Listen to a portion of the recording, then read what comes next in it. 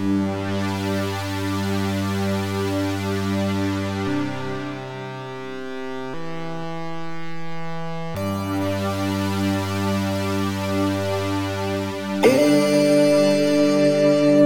the mouth of the serpent goes the tail it is chasing, goes the end it is eating. Dawn will bring new light to all life, justifying the fun, and bring freedom to you. Welcome to the Great Work radio program. The Great Work radio and blog are features of Jesse Waugh's website and can be accessed at jessewar.com. That's JESSEWAUGH.com. We look forward to comments submitted to the blog and hope you enjoy today's program. This week we talk with author Levana Morgan, who has just released her newest book, which is entitled A Witch's Mirror, The Art of Making Magic. Levana reveals some of the details of secret rituals in which she has taken part, as well as describing beautifully her experiences with practical witchcraft, a type of witchcraft which can be seen as more personal and less ritualistic. She discusses special magic having to do with experiencing the sea and its tides as an alternative and in fact an opposite kind of meditation, while embracing and exalting the senses to a climax of perception. Cecil Williamson and Hereward Wake are discussed at length, especially in their function as mentors to Levana, and the author recounts anecdotes, spells, and workings she experienced in their presence. Levana Morgan is a former chair of the Museum of Witchcraft in Boscastle, Cornwall, England, which was founded by Cecil Williamson, beginning with a vast collection of paraphernalia he had amassed. I begin by asking Levana about the theme of her book. Well, it's a book about the very practical aspects of witchcraft. I find very often when people write about witchcraft, it's sort of telling you how to do rituals. It's about very abstract concepts. What I've tried to do in this book, which follows the way I was taught and also the way I've taught other people, is just teach them to make things and do things. And it's through the actual experiential aspects of those things, of making things, of doing things, maybe making a physical object, maybe sitting out in a forest all day, that I think people will get a very profound experience of magic and witchcraft. So that's the basis for the book. It was launched on the 9th of March, which is lovely, at the Pagan Federation's Devon and Cornwall Conference in Cornwall. There were about 250 people there for the conference as well as the book launch, I hasten to add. And that was great. It was very successful. I had to sign a lot of copies, and it was lovely to talk to people about the book. People were kind of reading it there, and we were chatting about it. So it was a very, very lovely way to launch the book, I think, and great full thanks to my lovely publishers, Capel Band, for making that possible. And where was it at exactly in Cornwall? Okay, it was at Penstone Manor, which is a kind of conference centre and holiday place. It's about 4 miles from Bude in North Cornwall. It's in a village called Kilkhampton, and it's a quite kind of quiet part of Cornwall, and it's in an area where there are lots of holy wells, which is rather lovely. Oh, nice, yeah. Okay, was it in association with the Museum of Witchcraft at all, or no? It wasn't actually in association with the museum, but I've worked with the museum for a number of years. One of my 2 very influential teachers of witchcraft was Cecil Williamson, who founded the museum, and after the current owner, Graham King, took over, I've been very closely involved with setting up the Museum's Friends organisation and working with them as a volunteer.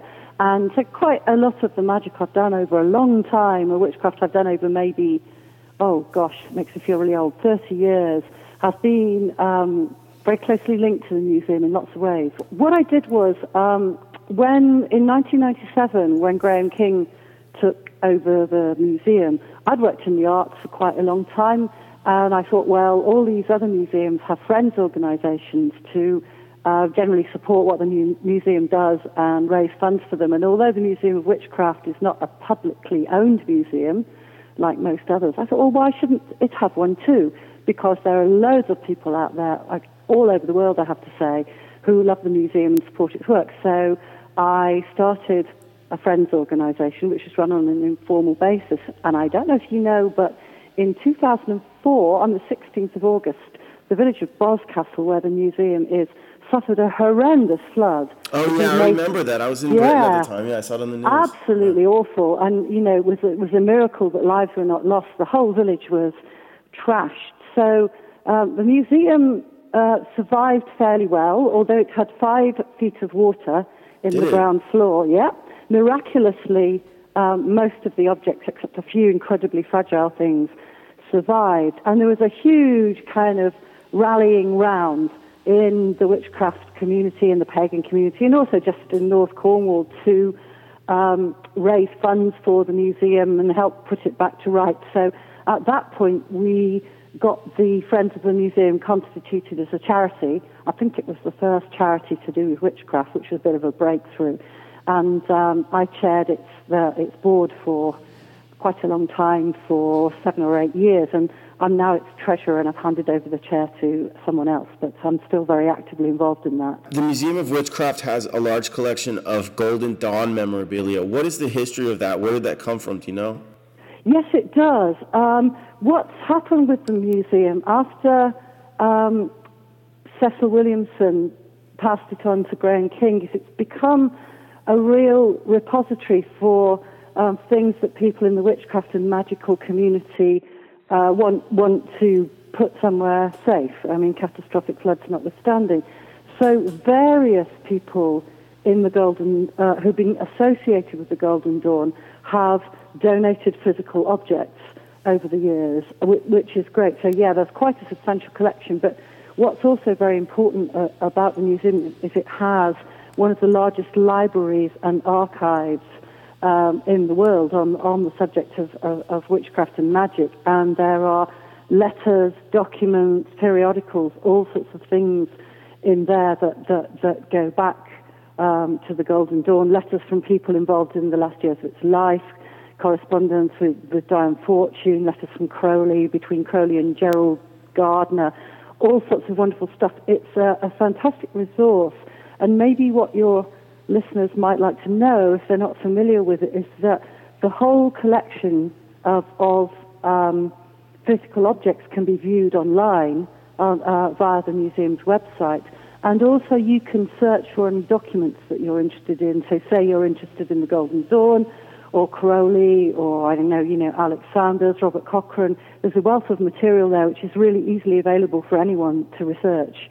And they would do so by just searching for the Witchcraft Museum and maybe add Cornwall to the search. www.museumwitchcraft.org.uk. But if you just put Museum of Witchcraft Cornwall, you get it. Okay, very perfect. easy to find. And what is it about Cornwall? Obviously, Cornwall and Anglesey and Ireland and Scotland all have something in common in that they were not very easily conquered by the Romans or the Christians. So that has naturally allowed those places to maintain a tradition of witchcraft or paganism or whatever we want to call it. But how much of this new modern paganism, if we can call it that, is post-Romantic era? Well, in my experience, there are a couple of things going on. Yes, what you say about the Romans is true, although not Christianity, because all those areas were kind of touched by an old form of what became known as Celtic Christianity very early on, before England, but they did it in a kind of, I think, as far as I've been able to ascertain, a kind of forgiving, kind of tolerant way. So Celtic Christianity includes a lot of elements of what had been paganism and was very tolerant of the old paganism itself. So there were those survivals. But there's also a really basic thing, in my experience, is that certainly Cornwall and Anglesey, which are two places I know well, Ireland I know less well, were very poor places on the margins of, British society, right up until the beginning of the 20th century. So, old traditions tend to linger on in places where people are poor. In Cornwall, it's really marked. In the collections that the museum has, for example, you could not afford a vet if your animals were sick. You probably couldn't afford a doctor if you were sick, but you could go to the local witch, wise woman, or cunning man and on a barter basis, get something done about it. So the old folk traditions of witchcraft survived in those places for, all to within living memory and didn't die out. So I think that's the first thing. I think the second thing is that from the 60s onwards, there has been a rather romantic flight to the margins. So Cornwall has a large neo-pagan community, and they're very wonderful people, and a lot of them have come there from somewhere else. Not all of them, but, there's been a deliberate movement away from the centre to somewhere that people regard as spiritual and peaceful, where they can practice what they want to practice fairly undisturbed. And it's got quite an honourable history. The wonderful surrealist artist Ethel Cahoon was one of the first people to do that in the late 1940s. So it's not, it's not a completely recent thing. I think a lot of it is very definitely people's own personal paganism, a kind of paganism of the heart that they practice, but that's their choice, Yeah, and is Glastonbury included in this Southwest sort of pagan society, or is it like an outpost? Well, I think if you follow kind of standard definitions of Southwest England, although a lot of my Cornish friends would not apply the word to England, to Cornwall, because they feel it was never formally incorporated into England. So, there's an issue there. But the standard definition of Southwest England, as well as the Isles of Scilly and Cornwall, would include Devon and Dorset and Somerset, the area around Bristol and Gloucestershire. So, if you use that definition, Glastonbury would definitely be included. And I think there is a sense of magical community which sees Glastonbury, Devon and Cornwall as parts of the same whole, although the history of Glastonbury is so sort of rich and strange that, of course, it has attracted all sorts of other things into itself. So on the one hand, I think it is part of the Southwest, but it's got its own very unique community and sort of magical flavour, which was built up mainly during the 20th century. And if you look at wonderful book, the Avalonians, I'm afraid the author's name escapes me, Patrick someone, that the Avalonians is a really fascinating account of all the people during early 20th century who went to Glastonbury and sort of made it what it is now, including Diane Fortune. It's part of the general community, but at the same time it's its own particular place, really. Do you think that witchcraft or the old ways or paganism ever actually died out in the UK? Not really. It's an interesting one. I certainly don't think that they survived unchanged as a pagan religion in the way that Gerald Gardner might have perceived, and Doreen Valiente might have perceived things in the 1950s and 1960s. There's no huge unbroken link of one kind of practice going on. But magic survived, folk magic survived, all sorts of traditions and bits and pieces survived. So no, I don't think they ever really died out. Mind you, where did they die out? In most places you go in the world, there's a tradition of magical and witchcraft practice. If you read Ronald Hutton's History of Modern Paganism, which I realise is contested, but that's fine, The Triumph of the Moon, he will contend that the one thing that England gave to the world in the 20th century was the new form of pagan witchcraft, that it gathered together all the fragments of what people were doing, kind of presented these to the world. And if you look at the kind of general practice of witchcraft across, I suppose, most of the English-speaking bits of the world, by and large, it seems to me that with their own additions and wonderful original contributions, people are sort of practicing a model based on that. On the British model. Yeah, just about. But then there's so much interesting research on this, because of course if you look at the work of Owen Davies, who's very interesting, he's saying that the grimoires from Britain and France went to the Caribbean and Central and bits of Southern America in the 17th and 18th centuries, and kind of influenced, met and married African diaspora traditions there, and were an element in creating something new. So I think it's not just in the 20th century. There's a toing and froing culturally that's been going on for longer than we maybe think about. Yeah, most of my exposure to the kind of alternative magical or pagan community was in Glastonbury, where I lived for 2 years. And it got to the point where I was thinking that it was all definitely like native British iconography and folklore and stuff like that. But I started kind of investigating the Green Man, and there's just as much lore and also art production having to do with the Green Man in the United States as there is in the UK. And then also there's obviously the tradition of Halloween, which is thoroughly American, and yet it obviously has roots in probably Ireland. The Green Man is extraordinary because you find green men all over the world. There's a lovely book on the Green Man by Mike Harding, the comedian and folk singer of all people.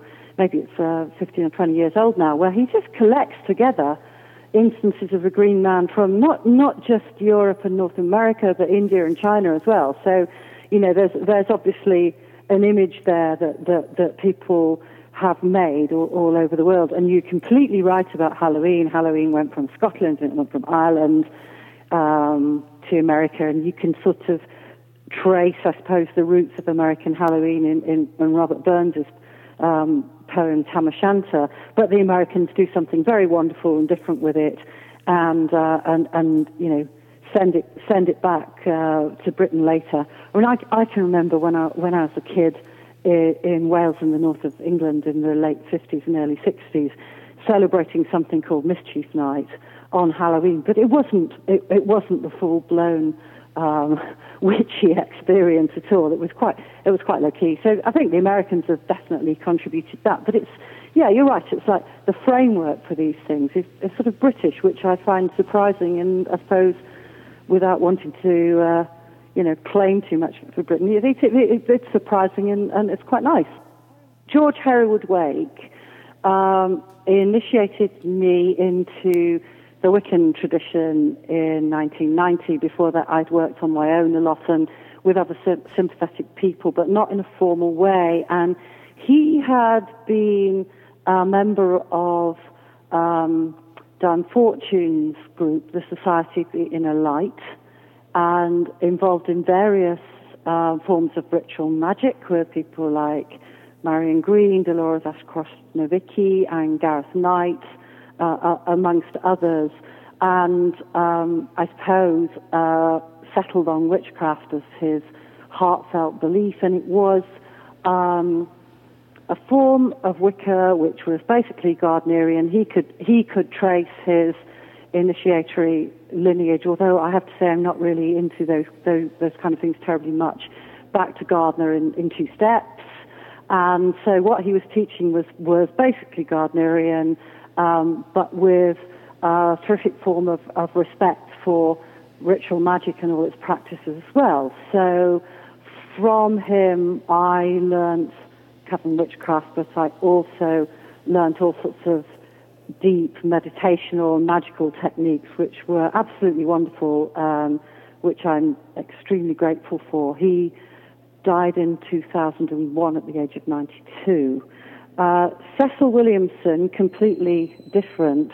Cecil was the co-founder, along with Gerald Gardner, of the original Museum of Witchcraft on the Isle of Man.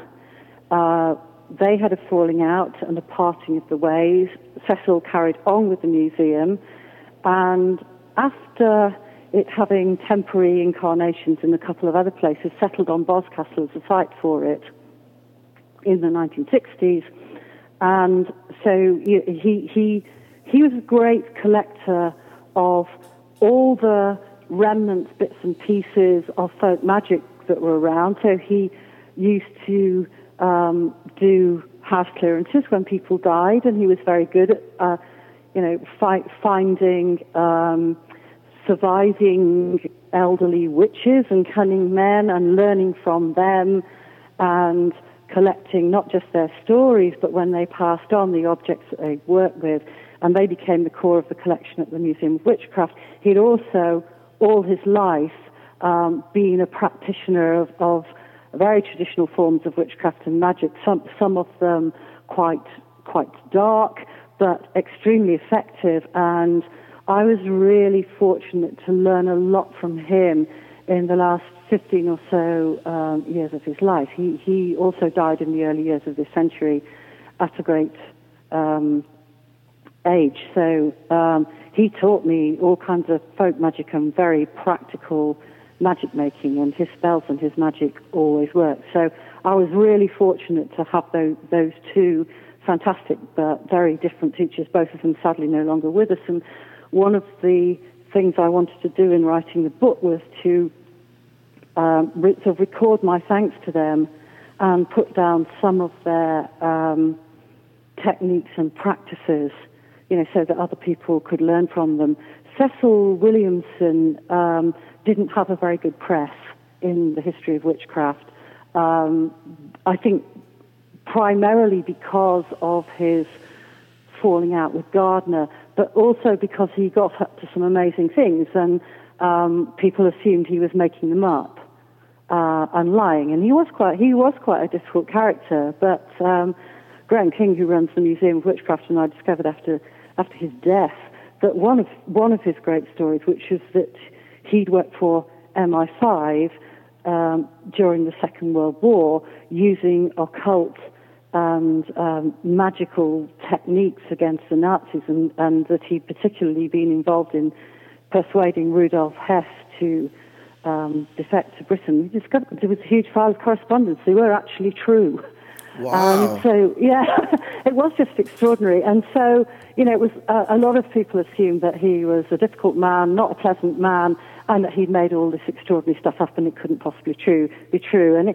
But I have to say that after spending a very short time in Cecil's company, it was really easy to discover what was true and what was a game, because he was a great game player, and he used to use kind of game playing and stories to sort of get rid of people that he felt weren't serious. So it was a very complex character. There's a wonderful Cornish magician and writer called Steve Patterson, who's currently writing a biography of Cecil Williamson. I'm not sure when that's out. I think hopefully later this year. So watch out for that one too, because that will be great.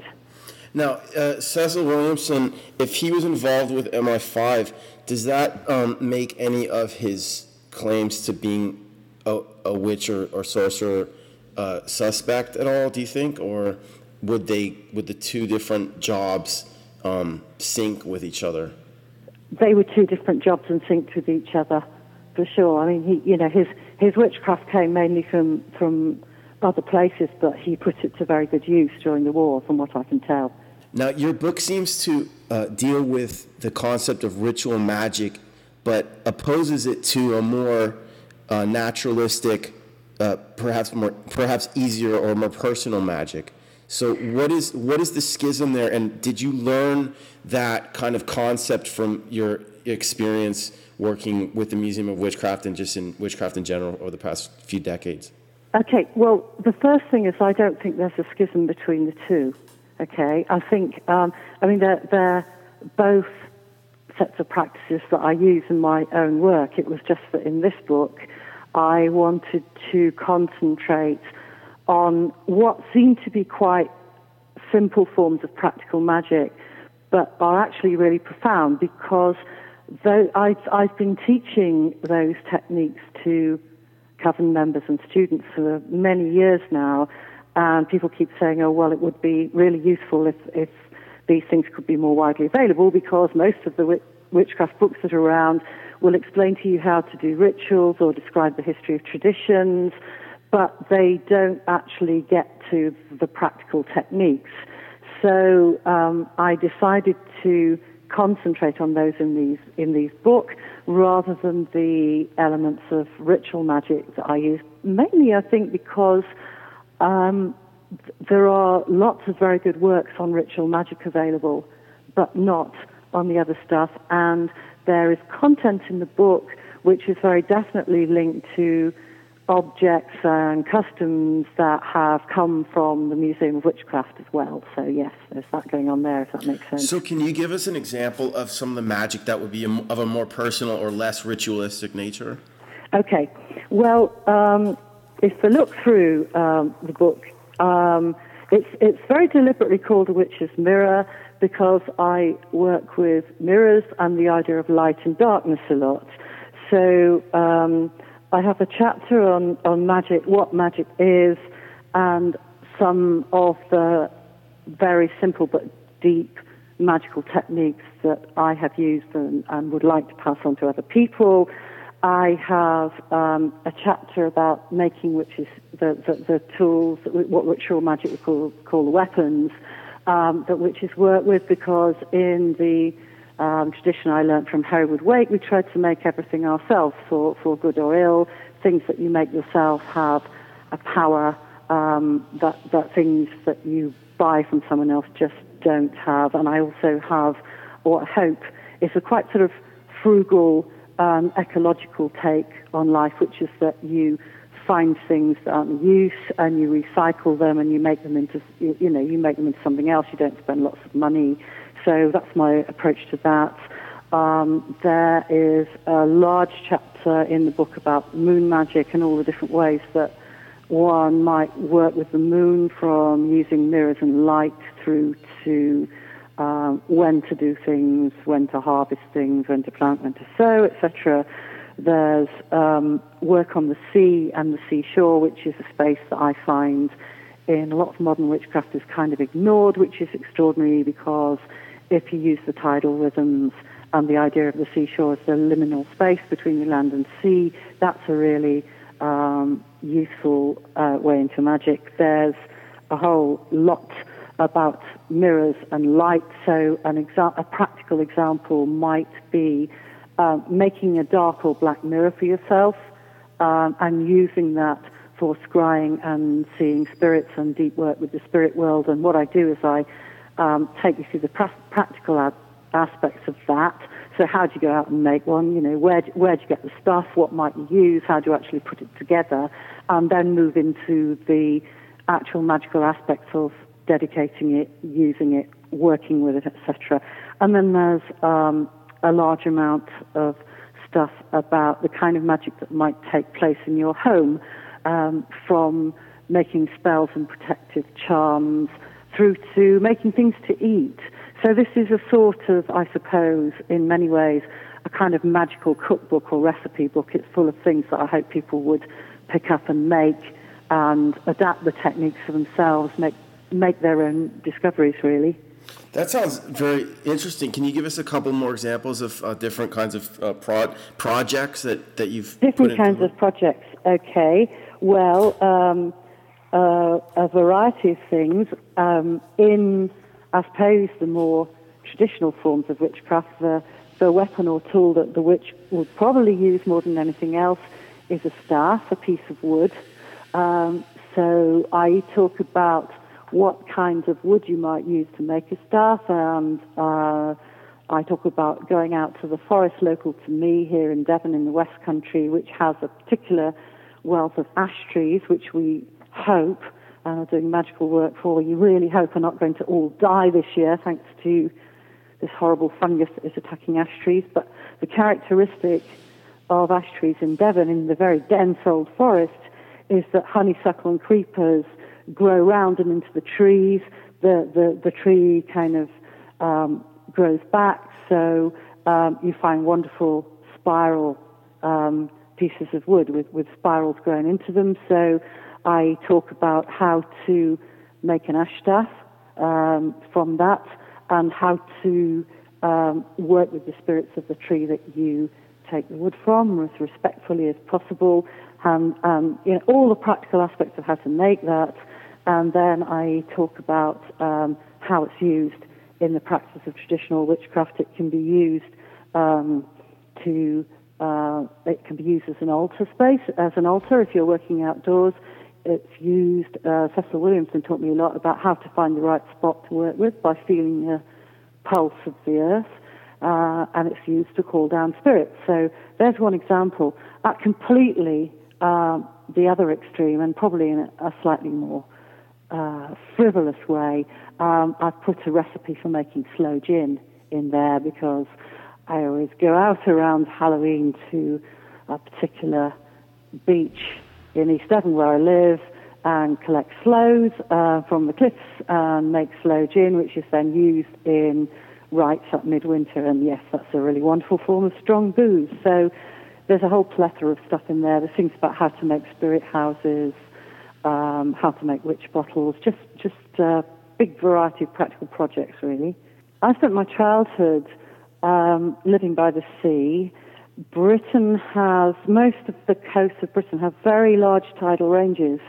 I think the Severn Estuary, between Wales and South West England, has the second highest tidal range in the world. The biggest is in Canada, the Bay of Fundy.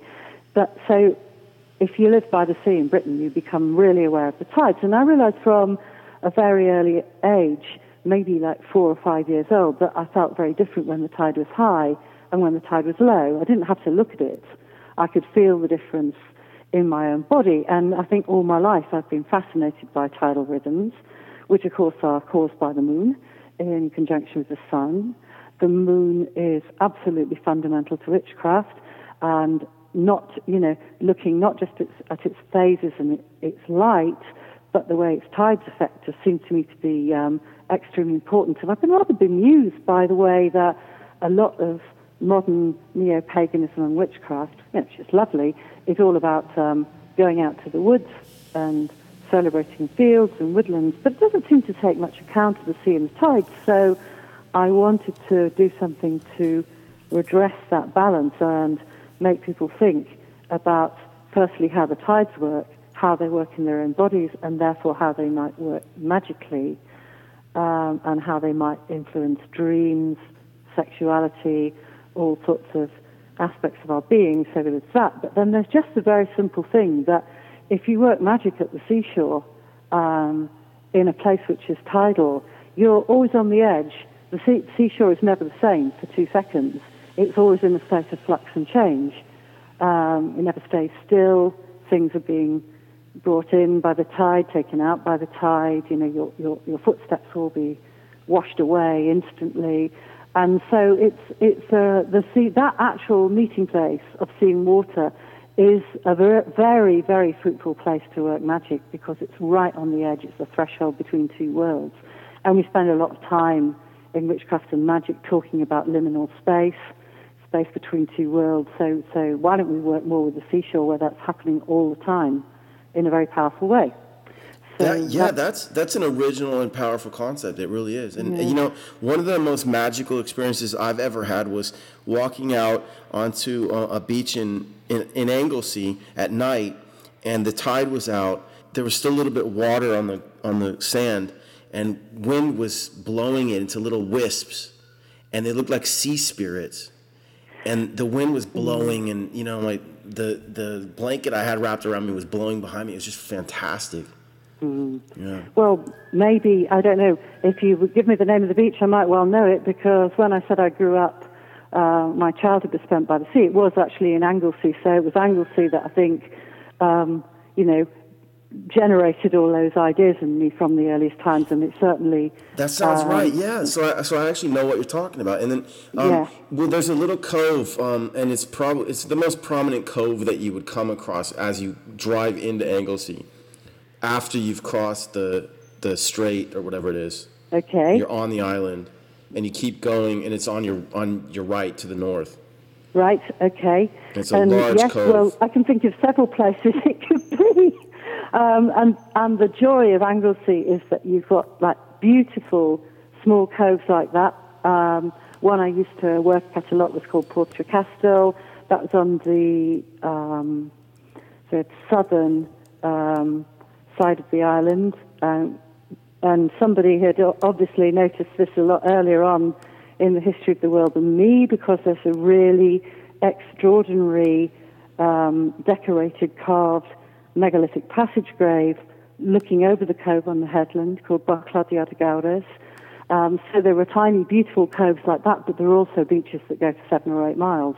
I think that it's Red Wharf Bay. I'm looking at the map. Oh, right Red now. Wharf Bay. Yeah, Yes, that's extraordinary. That's huge. Yeah, it was fantastic. It really was. It just sticks out of my mind. It was like in 1996 or 5 or something. It was a long time ago. Oh yes. It's wonderful. Red Wharf Bay is really extraordinary. You can walk for miles when the tide is out there, and you're just alone. Where did you grow up or live in Anglesey? Well, on the other side, near a village called Rosnagerd, which is a quite sort of wild sand dune part of Anglesey. But we had cousins who lived very near Red Wharf Bay. So again, from a really early age, I was quite familiar with that. And it's a place that people are recognising a bit more now as having great magical importance. I think, it was always thought of until very recently as the place where the Druids made their last stand against the Romans.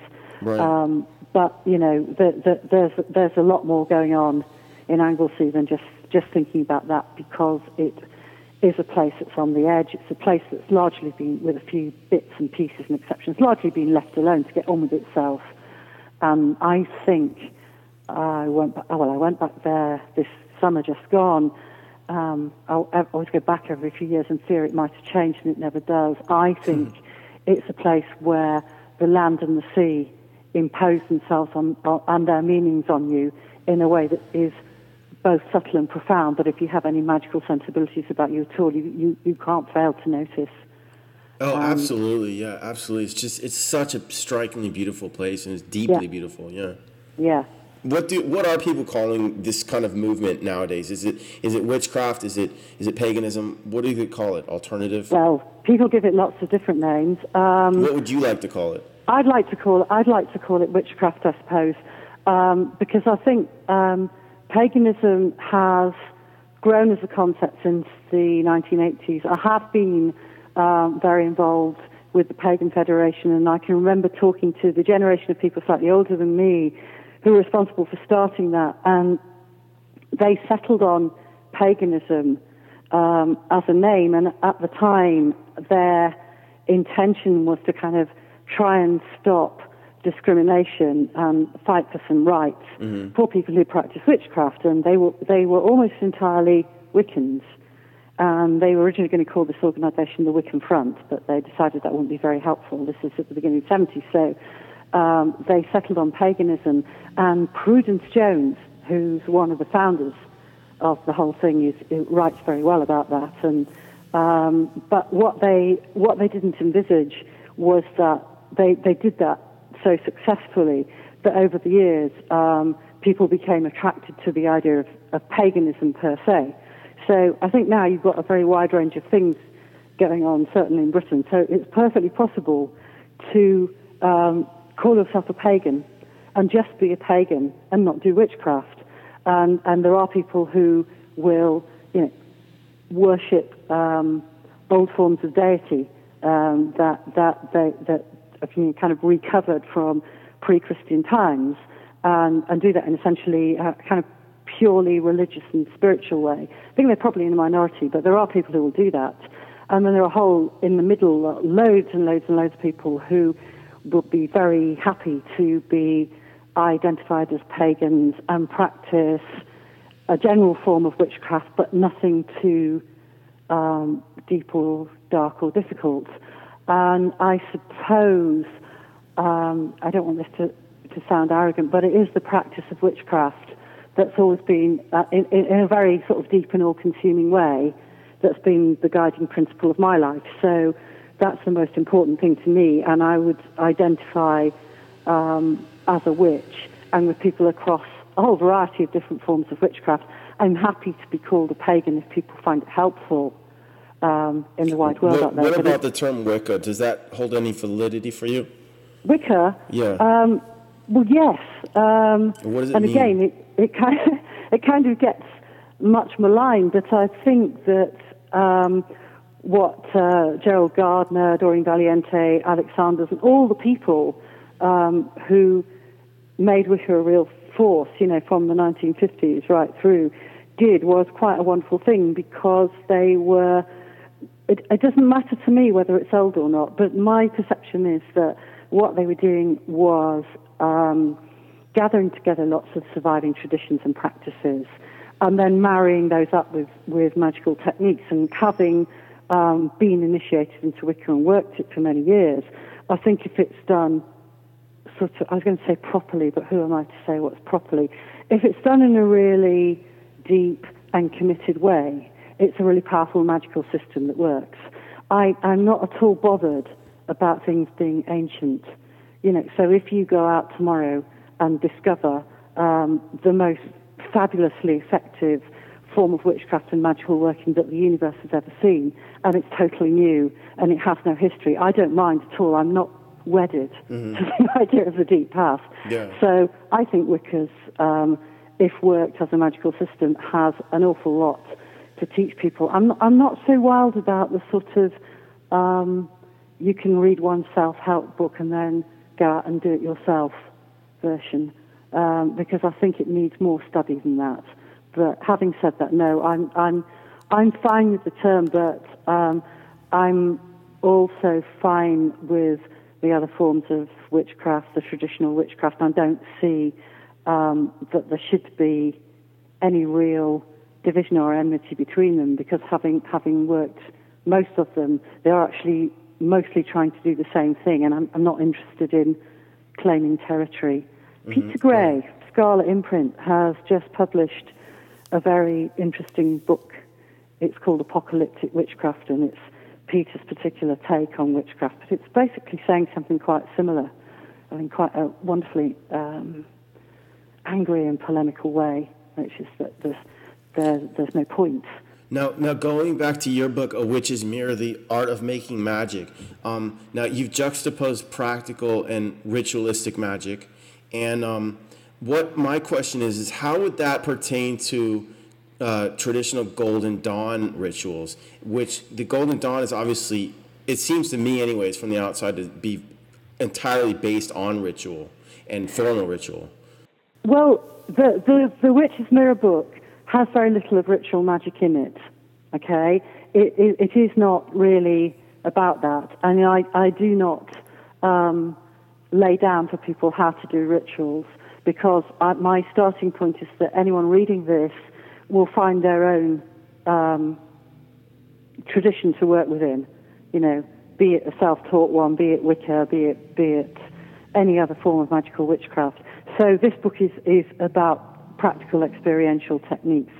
So there isn't actually much of ritual magic per se in the book, but what I would say is that the way I describe techniques such as sitting out on a beach all day for 12 hours for a whole tide, so that you go there at a particular stage of the tide. So say, for example, you go at low tide, you stay there for 6 hours while the tide comes in, and then another 6 hours while the tide goes out again, to experience the whole tide. And I'm describing, I hope, deep meditational practices and states that you do during that time. And for sure, those have been informed by my own knowledge of ritual magic and the way that teaches very intense forms of meditation and concentration and the use of the will.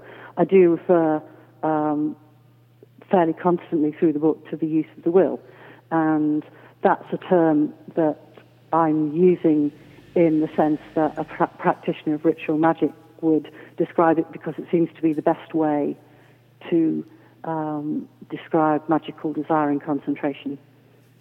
It sounds like you're offering a fresh, new kind of perspective on a more personal magic that is less institutional and less formalized, obviously, as you say. And that actually sounds really good to me. It sounds like you're sort of offering up a truer form of witchcraft, and perhaps one that's more beneficial and, I dare say, positive. Well, thank you. It's really kind of you to say. Although I can't claim that anything I do is true or authoritative, because I don't believe that that's the way the witches work. It's just what I've done.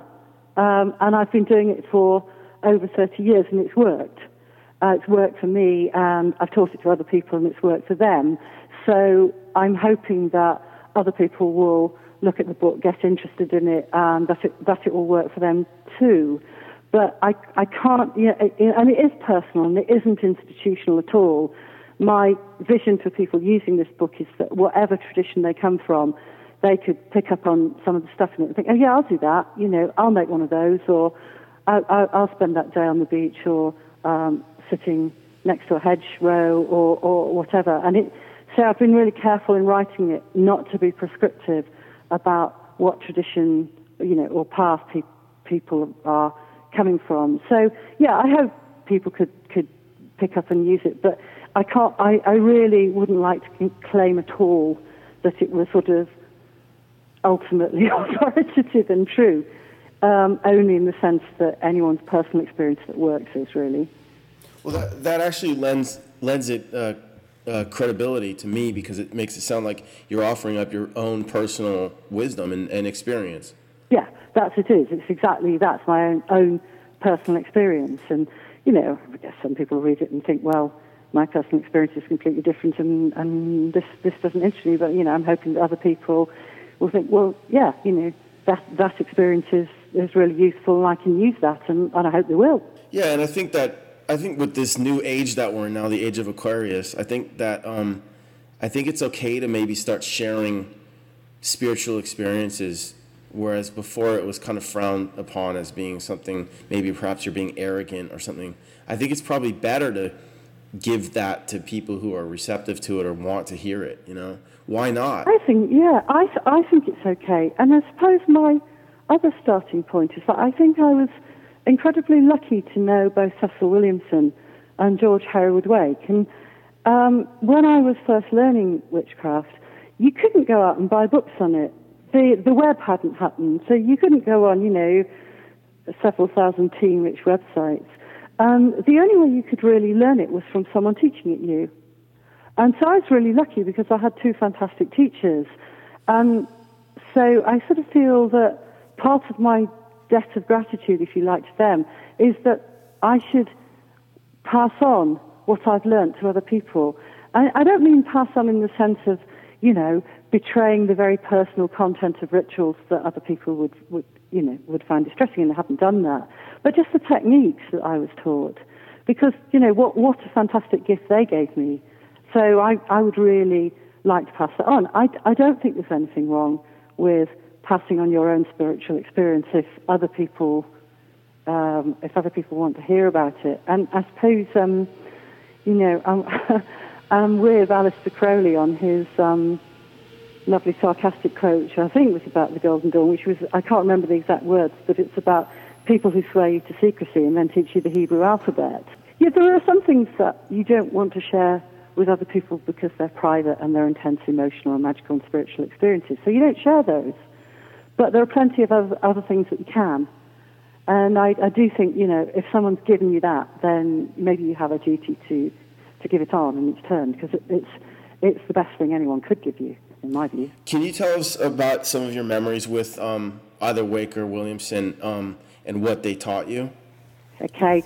Well, just some really, a couple of really practical, for instances.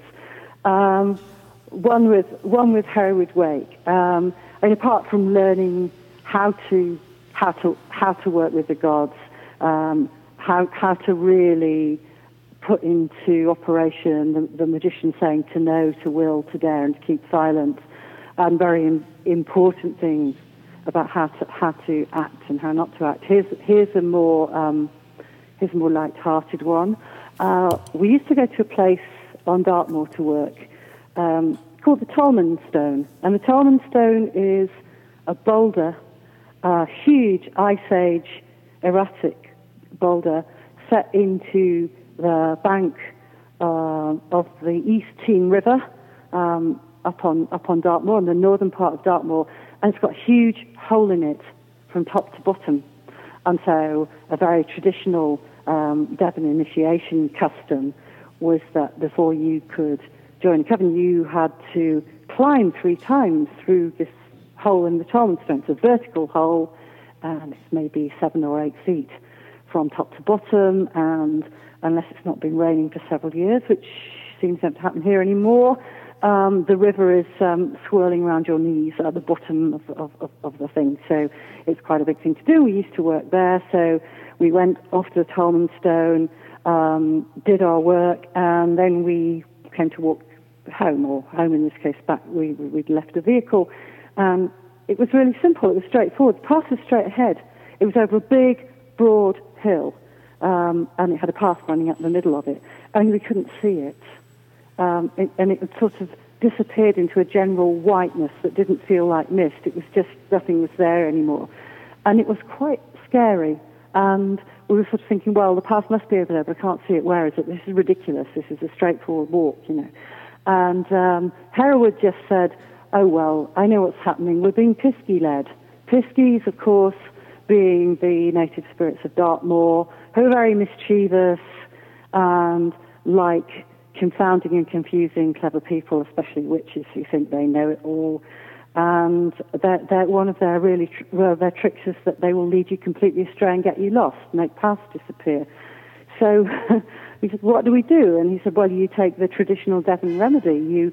You take off your outer layer of clothing, turn it inside out and back to front, and put it on again. And respectfully, ask for the permission of the Piskies to find your way home. And I'm thinking, this is like a year into my trajectory of covering witchcraft with Herod, and I'm thinking, oh yeah, okay, right. And we did it, and the path appeared. Home we went. Really? Yeah. Honestly, magic. So, that's a kind of practical, but I suppose quite light-hearted thing. And you said you mentioned doing work. What do you specifically mean by that?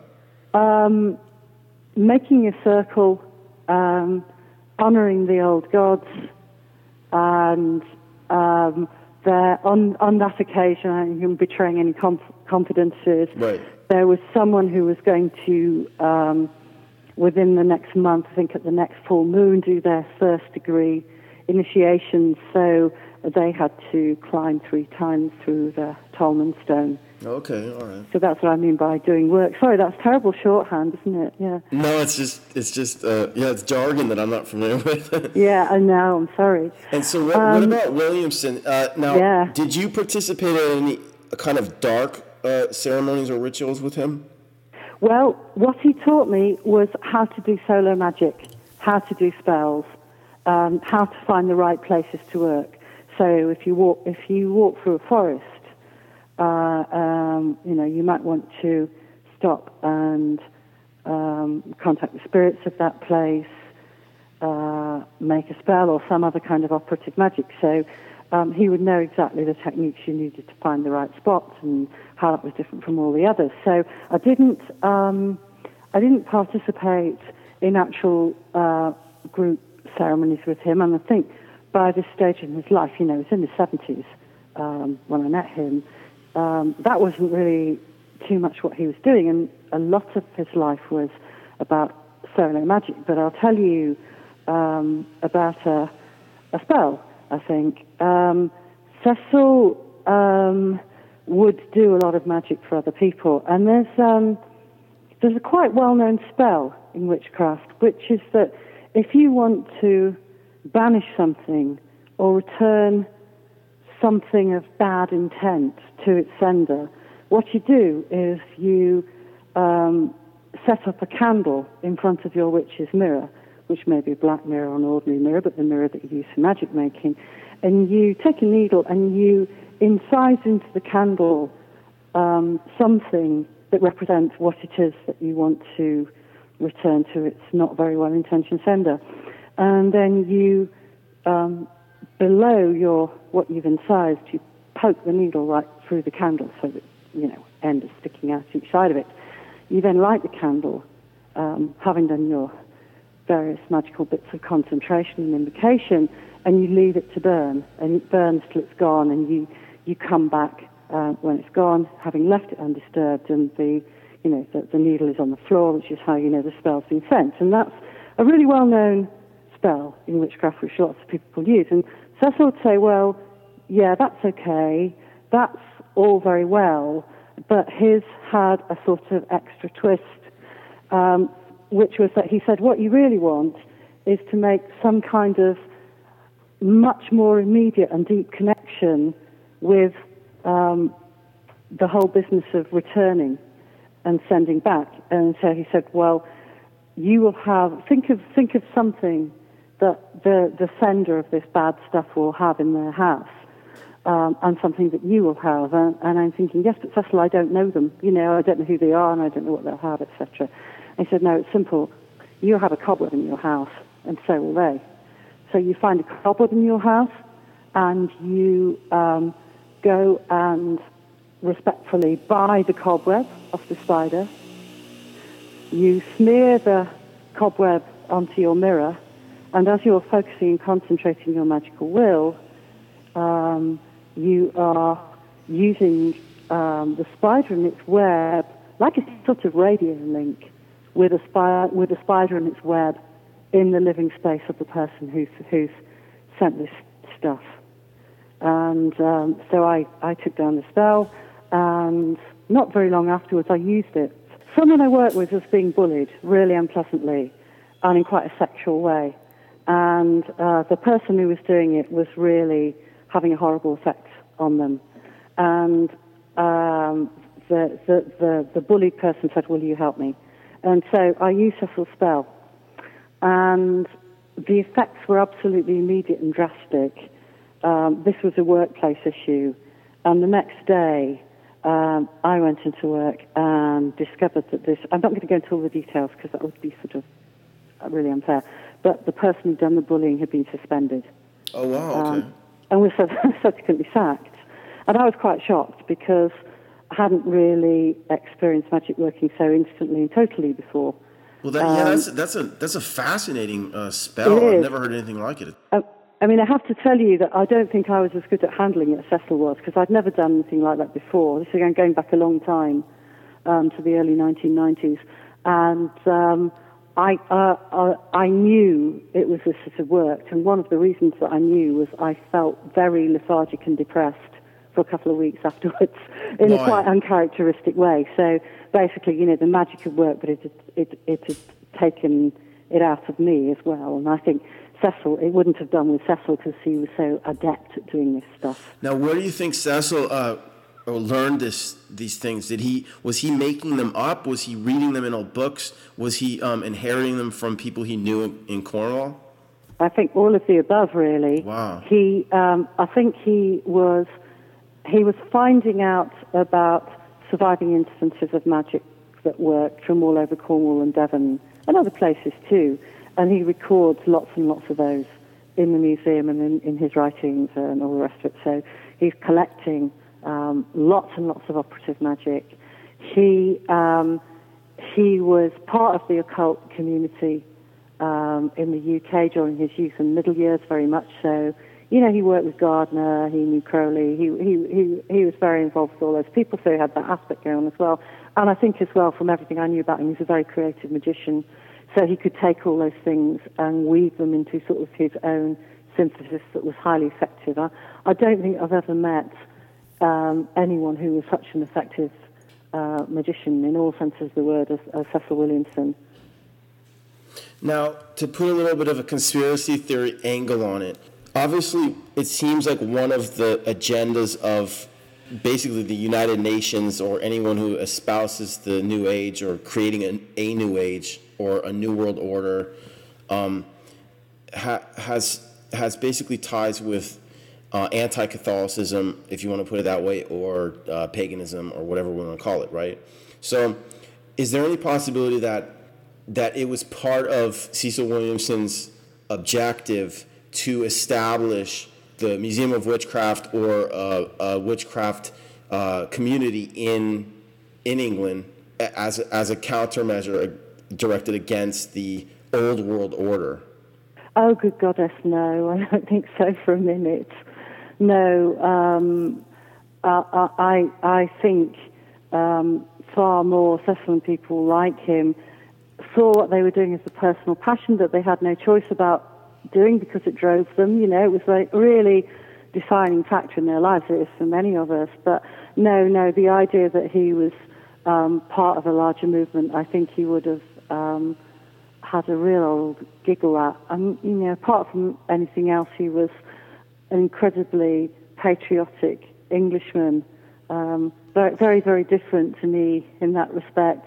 Very old-style, patriotic person who'd, worked really hard for his country during the Second World War, and was in many ways a great friend of the establishment. Although, in his personal practice, that it was very different. But no, I really don't think so. Well, but that's my point, though. I think that maybe we're doubting like the establishment when perhaps we should be considering that maybe the establishment actually had similar objectives to those of the counterculture all along.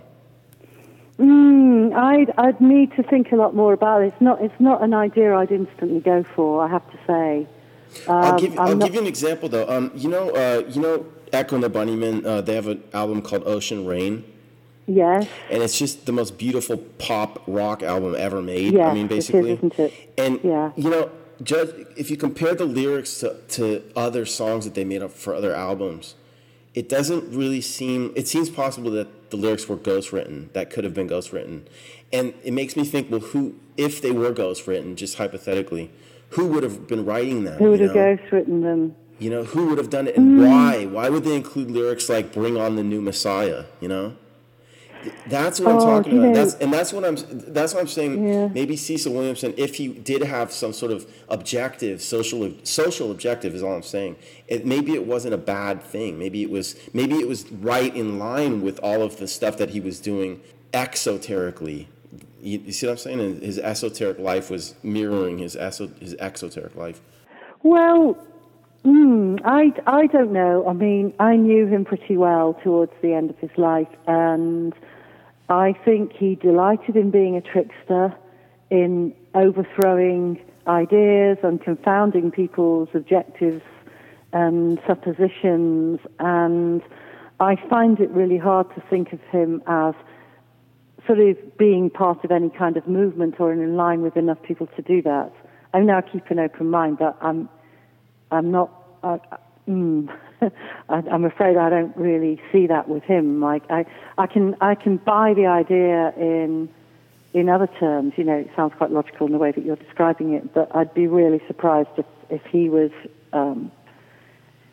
if that was the way he saw the world. Actually.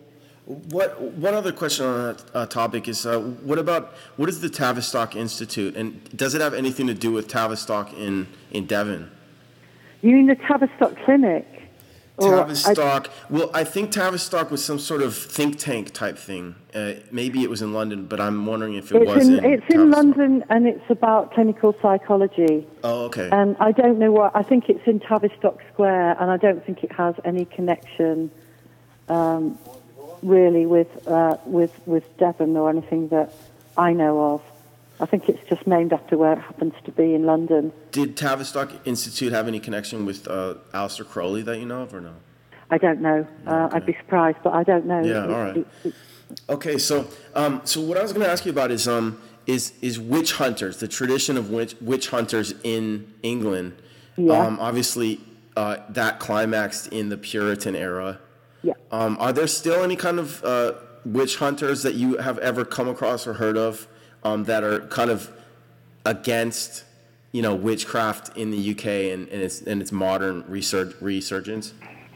Well, when I started practicing witchcraft in a way that possibly quite ill-advisedly at the time that wasn't completely private and people knew of my existence, in the late 1980s, I got very threatening phone calls from Christian fundamentalists.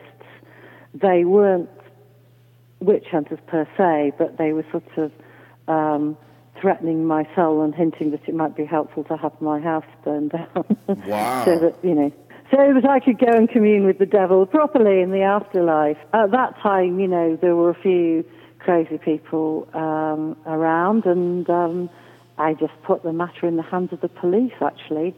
I thought, well, that's what you do. That's what you do with threatening phone calls. So it was kind of my own direct experience, and I think there was, again, you know, end of the 80s, beginning of 90s, there were certainly a lot of instances of discrimination, nasty discrimination against witches and pagans. It's one of the things that the dear old Pagan Federation tackled a lot. So you could, if it became known that you were a witch, you could lose your job, depending on what kind of place you worked in. But particularly if you employed in education, teaching children, you know, if you're a pagan or a witch, you could lose your job. And worse, people's practice of witchcraft or paganism was used against them in child custody cases. I think the Pagan Federation mobilized quite, you know, strongly and successfully against that, provided specialist witnesses in court cases, et cetera, and that's sort of gone away. You hear about an isolated outbreak of it here and there, very occasionally these days. It's usually stamped on before it gets anywhere because, you know, Britain's changed and the whole idea of multi-faith means that these things are more accepted. So I think what I would say, I haven't kind of met modern witch hunters, but I've met, you know, people who would discriminate really badly against witches and pagans and also feel free to threaten them. Not recently. Interestingly, though, Exeter, which is the county town, city of Devon, and is quite close to where I live, was the site of the last judicial executions for witchcraft in 1684 and 1685. I was part of a bunch of witches in the early 1990s who got a memorial put up to the last four women who were, you know, the victims of those trials. So, that's interesting. Those were the last judicial murders of witches in England. Now, that famous witch hunter in the Puritan era, he came from Essex, right? Do you know? Yeah, Matthew Hopkins, the man who styled himself the Witchfinder General. Yeah, he was in Essex, East Anglia, the other side of London, and I know people who studied him, but that's a completely different part of the country from me. Well, that's what I was going to ask. I mean, was Cornwall more of a hotbed of witchcraft than other parts of the UK? Well, it would be interesting to talk to a historian such as Ronald Hutton about that. Where the witch trials took place in England. Not aware of any staggeringly nasty ones in the Puritan period in Cornwall, although in the 18th, no, it's the beginning of the 19th century, one of the last sort of self-proclaimed witches to die in jail was in Bodmin Jail in Cornwall. She'd been held in jail for all sorts of crimes, mainly to do with vagrancy rather than witchcraft, and she was Joan Witt, the fighting fairy woman of Bodmin. So there was that. What I learned a little bit about was the interesting thing is that there was almost no witch persecution in Wales because Wales still had its own forms of Welsh law that predated its sort of enforced union with England. And so what was likely to happen to you in Wales if you accused someone of witchcraft was that you would get done for libel or defamation. So you tended not to do it. So Wales is very underrepresented in witch executions, but what we do know is that this horrible thing of the last executions for witchcraft were in Devon, and that was a real witch hunt. This was basically 3 old ladies in Bideford in North Devon, and they were their neighbour's child, 12-year-old girl, and a friend became very, very ill, didn't die but nearly died. And when you read the accounts of the trial, it's pretty obvious that what these 2 children had was anorexia and bulimia. the symptoms are described, but the belief at the time in Bideford was that these three elderly women who, were your typical idea of a 17th century witch, were elderly, friends with each other but lived alone, and oh my God, one of them had a cat, must have caused these deaths. And there was an extraordinary sort of mass outbreak of panic about these three witches. And they were taken to Exeter, imprisoned in filthy conditions in the usual 17th century airless cellar of a dungeon, and tried. And I think it's one of the first witch trials where all the details are written down, absolutely everything, unlike earlier ones. So it's a really interesting record. And the judge was a kind of man of fairly modern opinions who clearly didn't want to convict these women, but was told that the militia and what have you would not have been able to maintain law and order in North Devon if he didn't, because the panic about their activities was so great, which tells you, a lot about the contemporary attitude to witchcraft in Devon at the time on the part of ordinary people, and also, the way that people could be scapegoated as outsiders. So they were convicted of witchcraft, sentenced to death. What the judge intended was that the king would pardon them, because this was 1684, so it was kind of 20 years after the last big, heyday of witchcraft trials, but it didn't happen. So they died. But that was the last time that there were popular kind of lynchings. Yeah, that's what it sounds like, a lynch mob, There were lynch mobs in various places into the 18th century, but that was the last time that the English state executed witches, judicial murder for witchcraft. That was the last time. In A Witch's Mirror, you touch upon the theme of interacting with the spirit world. Now, is that through scrying? And if it is through scrying, how else could you go about that? It's through all sorts of ways. Scrying is one of the principal ones, and I do it through looking into a black mirror, or a bowl full of water.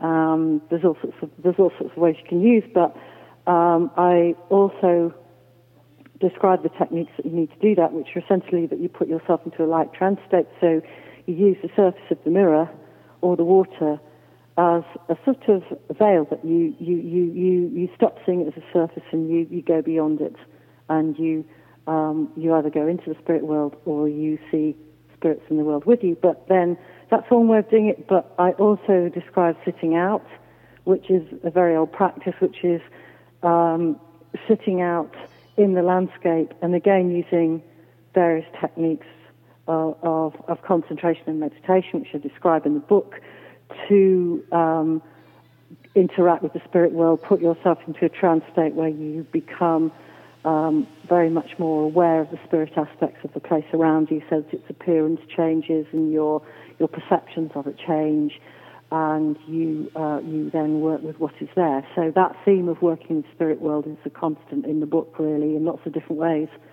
And scrying is a very effective way of doing it. Probably, in some ways, easier than sitting out, but also not to be undertaken lightly. And it states in the book description that you do not need any specialist art or craft skills, just enthusiasm, dedication, and desire to work magic. The way I was taught by Hereward Waite was that you didn't go out and buy fancy tools and things to work magic with. You made them yourself. And he would go to extreme lengths to make everything.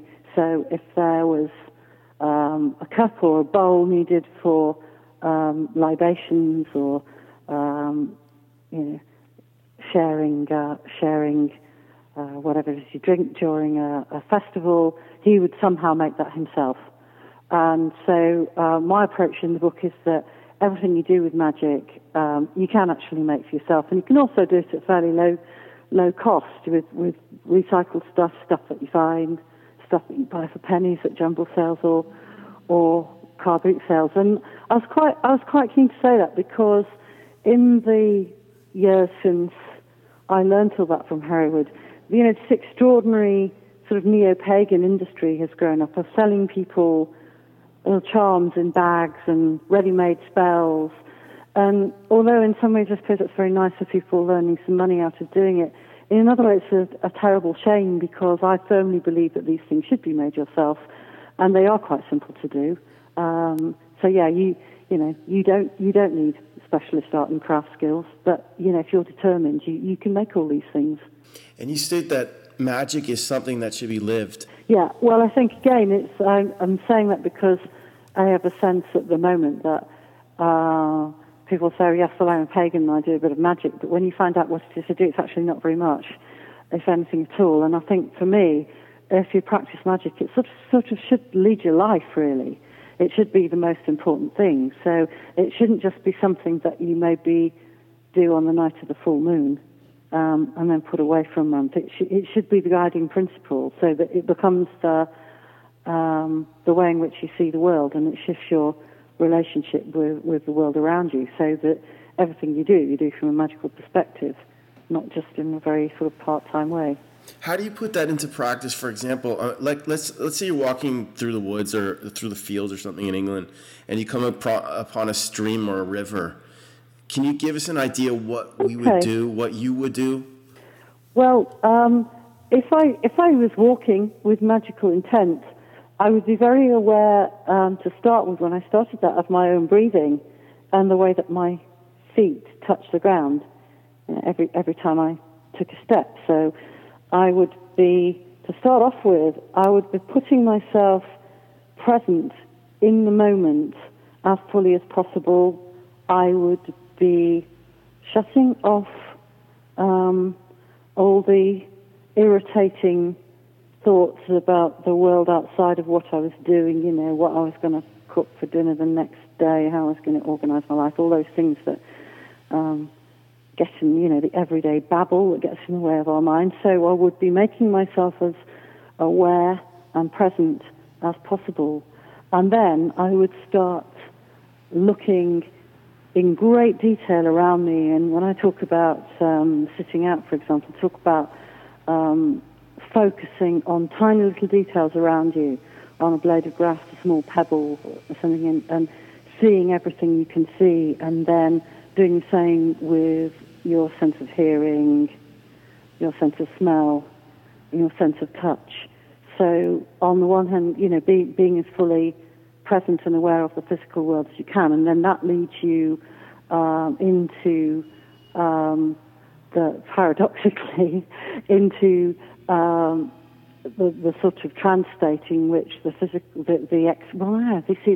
physical world doesn't fall away, but you become aware of the spirit aspects of the place that you're in.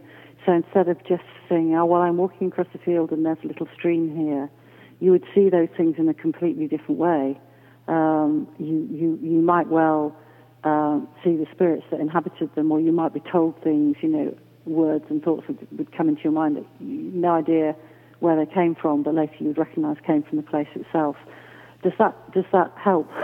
Yeah, in fact, it sounds beautiful, and it sounds like it's something I've never heard before at all. Really? And and it sounds like reverse meditation, so that it's still meditation, but it's going, it's looking towards the outer world instead of turning inward. And I was raised in a tradition, or I was raised in a cult, actually, in California, that's based in Hinduism, and I was taught to meditate as a child. And the whole gist of the meditation technique that I was taught is that you're supposed to look inward.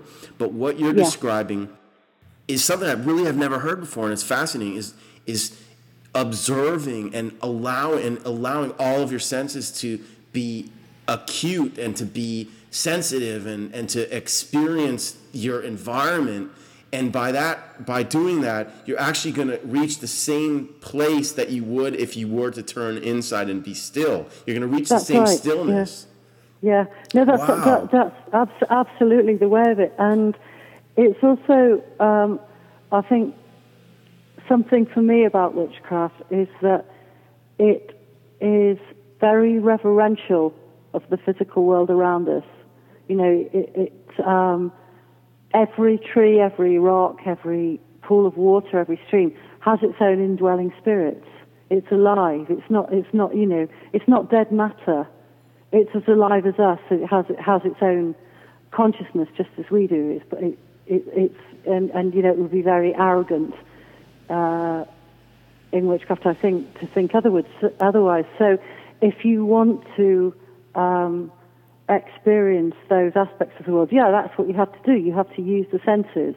And you probably do get to a similar place that you get to with Hindu meditation, but you give it different names and you experience it slightly differently, I think. And I actually think that they're opposite practices because now that I'm thinking about it, you know, Christianity, Islam, Judaism, Buddhism all advocate, in fact, enforce basically killing the world as a sacrifice to get you to heaven, right? Because the outer world is evil. And that's true of all those religions that I mentioned. Hinduism's kind of a different thing, but Hindus still sacrifice life for their deity. But what you're stating is actually opposite all of those, in that it's a celebration of the physical world as a sort of representation of maybe perhaps the ethereal world or the universal or universality itself, but not negating the inherent beauty of the natural world. Well, I think if you have a commitment to pagan idea, I'm using the P word there, the pagan idea of deity, you know, however you want to envisage that, whether it's in its pre-Christian forms or more modern forms, you have the notion of goddess and god out there as kind of making up the world, but also that you have extreme reverence for life, for the world, because everything in the world, you are a pantheist, essentially. Everything in the world is alive, has its own spirit, and has as much right to be here as we do, which is why you find so many witches and pagans involved in all sorts of ecological direct action, practical projects, etc. So the idea that, you know, the mind and the body are separate things, and that by using the mind to sort of renounce the body and the life of the world, you'd achieve your spiritual objectives, would just not work with witchcraft at all.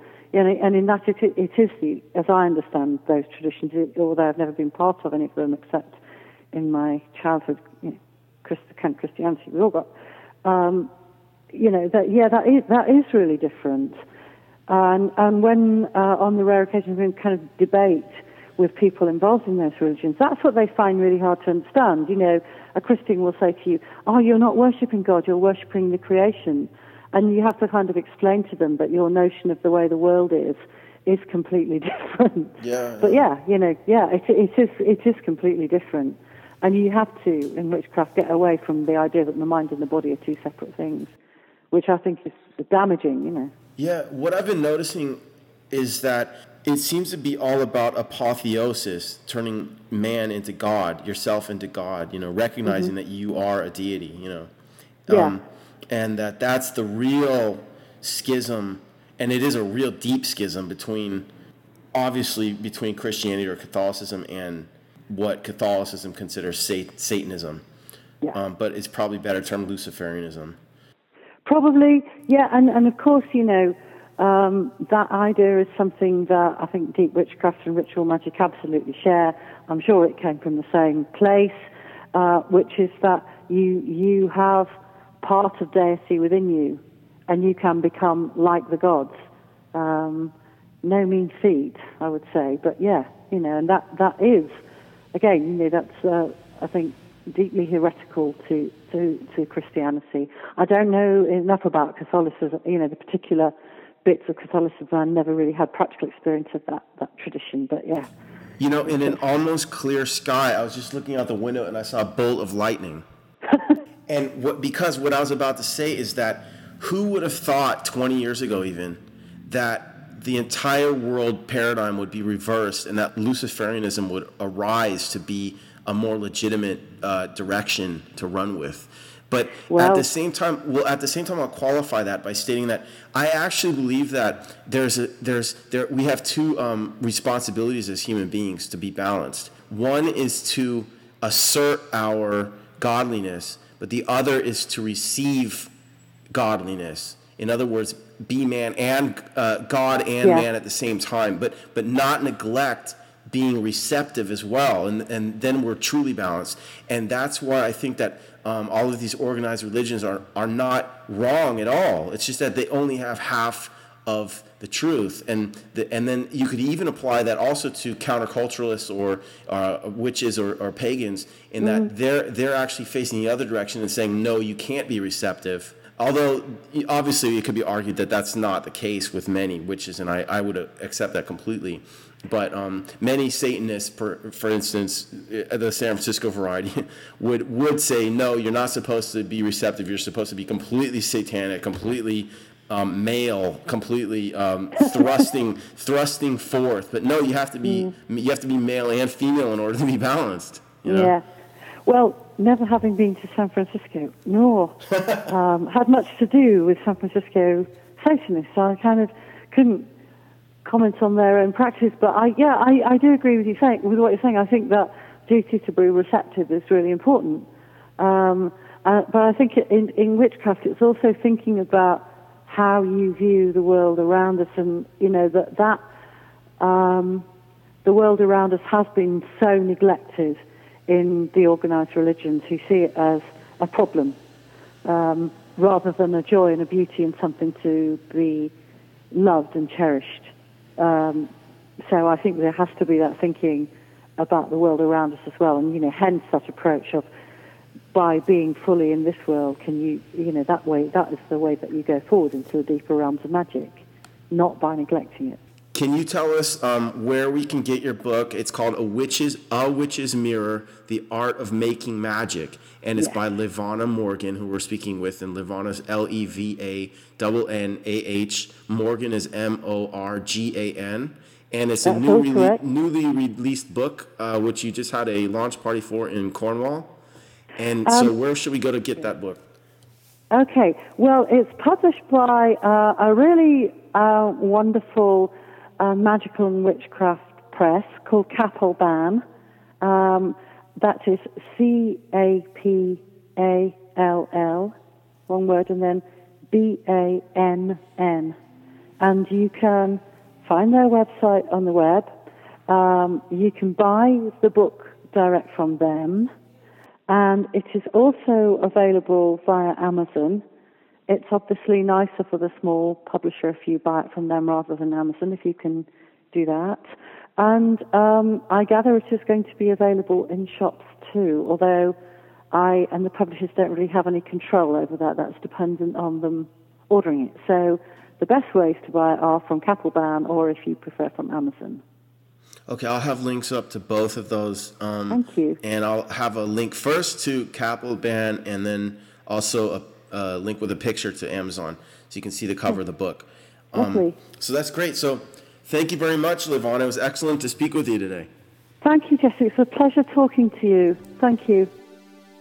Thank you for listening to The Great Work Radio. The Great Work Radio and blog are features of Jesse War's website and can be accessed at jessewar.com. That's JESSEWAUGH.com. We look forward to comments submitted to the blog and hope you enjoyed today's program. To download the Great Work Radio program files, just search for the name Jesse War in the iTunes Store.